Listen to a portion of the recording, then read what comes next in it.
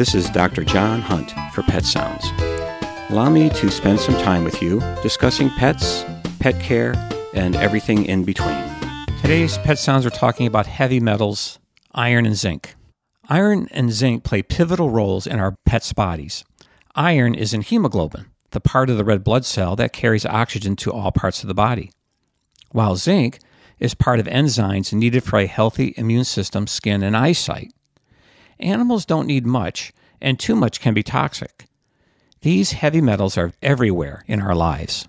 Iron comes in many forms. Some forms are highly absorbable, some not. For instance, rust is made up of iron, but in this form an animal can't absorb it, so there's no chance of toxicity. But iron is found in many aspects of a pet's life and in forms they can ingest and absorb. According to the National Pet Poison Control, human dietary supplements are the number one source of iron toxicity.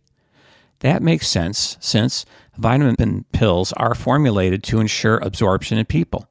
Supplements not only include the classic multivitamin, but be aware that prenatal pills have high iron as well, and naturally the plain iron supplements.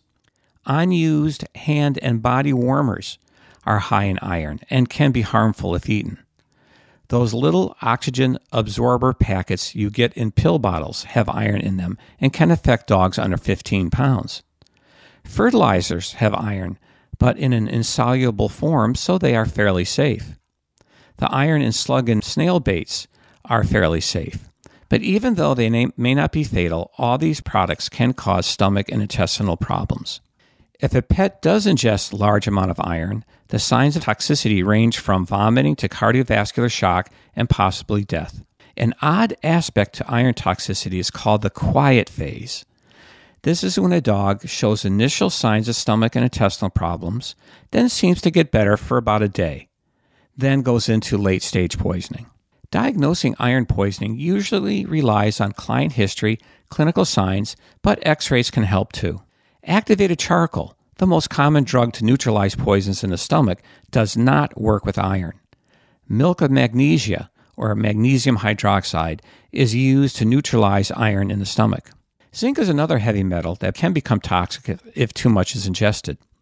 Zinc is found in many parts of our everyday life. For instance, pennies dated after 1982 are 97% zinc. Galvanized cages, toys, and food dishes are coated with zinc-containing compounds. Denture adhesives have zinc. Christmas tinsel has zinc.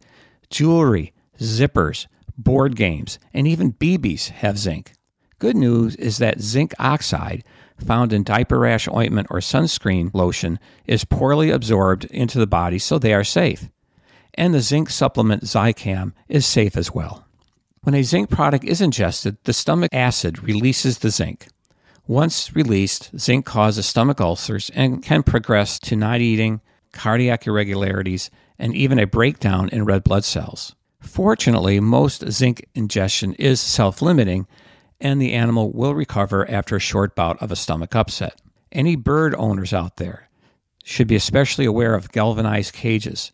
If your bird has a habit of chewing on the cage, zinc ingestion is possible, and you'll see what we call sick bird signs. They're dull, not eating, and have shallow respirations. Like iron, zinc toxicity is diagnosed through a combination of clinical signs and a good history from the owner. X-rays and blood work may be of help, but not always. Treatment centers on removing the offending zinc source through vomiting or surgical removal, or milk magnesia can be used like iron to help neutralize the zinc in the stomach. Heavy metals are everywhere in our world. Just be alert as to where they are in your pet's environment and be watchful. This is Dr. John Hunt for Pet Sounds on WERU. Thank you for listening. Remember, enjoy your pet and don't forget to give them a hug.